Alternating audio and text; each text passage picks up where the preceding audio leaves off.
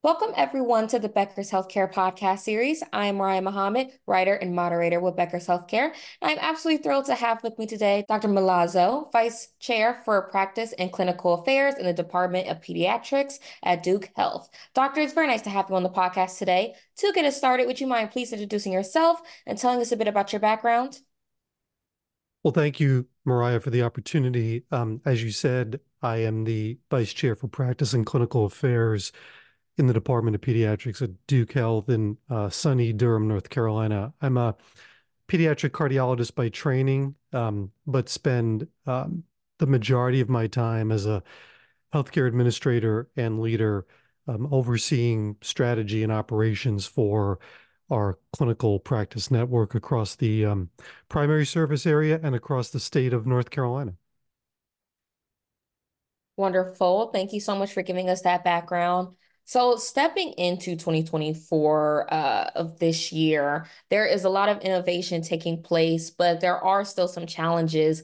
What are some of the biggest issues you're following in healthcare this year? So, in terms of the innovations that we're intrigued by and that we're following, I think, like most other institutions, we're thinking about the application of artificial intelligence to our clinical practice.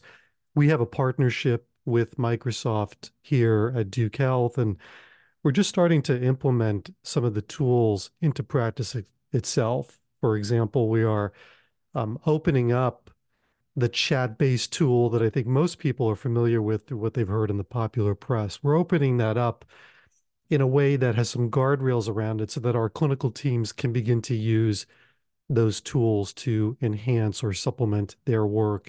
One area that we're really interested in is the enormous volume of patient-initiated messages that our physicians and our advanced practice providers get every day.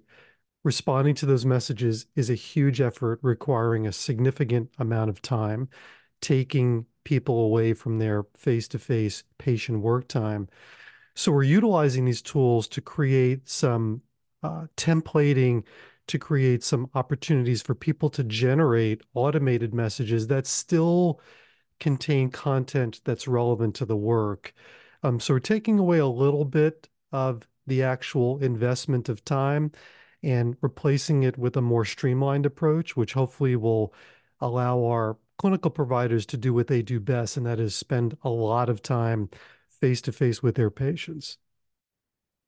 Yeah, that's great. That partnership with Microsoft definitely sounds like it can improve the day-to-day operations. What are you most excited about? And also, what is making you nervous, whether it's something you're personally working on or something that you're seeing in the news? Something we're really excited about is we are transitioning from one technological platform to collate patient feedback to a new platform. So traditionally, we've used surveys that have gone out to patients, whether they've been inpatients in our hospital, whether they've been in one of our procedural units, or if they've been seen in one of our clinics. Traditionally, they would get an email based or a traditional snail mail based survey to fill out 1 to 2 weeks after the episode of care, which has so many disadvantages, not the least of which is when the survey is so far removed in time from the actual episode of care, there's always the worry that the response of the survey doesn't really reflect what the experience was. And it also makes it really hard for us to act on those survey results. So we are going to be going to a new platform. It's a Qualtrics-based platform where patients and families will be able to give us feedback in real time. So while they're in the hospital, or while they're in the procedural suite, or while they're in one of our outpatient practices, that's going to be able to allow us to get what we hope is really timely feedback and actionable feedback. We'll actually be able to harvest those data at the point of care and see if we can do some innovation, some service recovery, some modulation of our offerings right at that moment, um, and then see if those innovations, if those changes actually impact the responses that we get. So that's really, really exciting. We're very good at collecting data, but we don't always have an opportunity to put that data into actionable form. And this is really going to change the game in that respect. Yeah, absolutely. It definitely sounds like it. And doctor, before I let you go, the last thing I wanted to ask you is what will the most effective healthcare leaders need in order to be successful in the next 2 to 3 years, would you say? In the next few years, the most successful leaders are going to be those who can cogently, articulately, and accurately explain to people the reasons behind what we're asking them to do every day.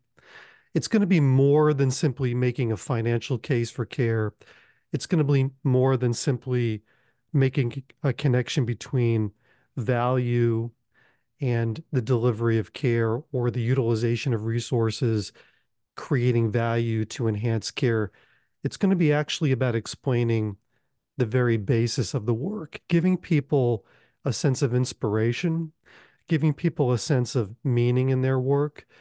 The generation of people that we're hiring today into our clinical practices, physicians, advanced practice providers, nurses, medical technologists, they're interested in the elements of the job that most of us have traditionally been interested in, things like compensation and benefits and things of that sort. But they're even more interested in many cases in understanding what our organizational values are, how we really live out those values in our day-to-day work, how we practice what we preach. I think young people today want to find meaning in the things that they do, and the best leaders will be those who can actually show them what that meaning is and show them directly how it connects to their day-to-day work.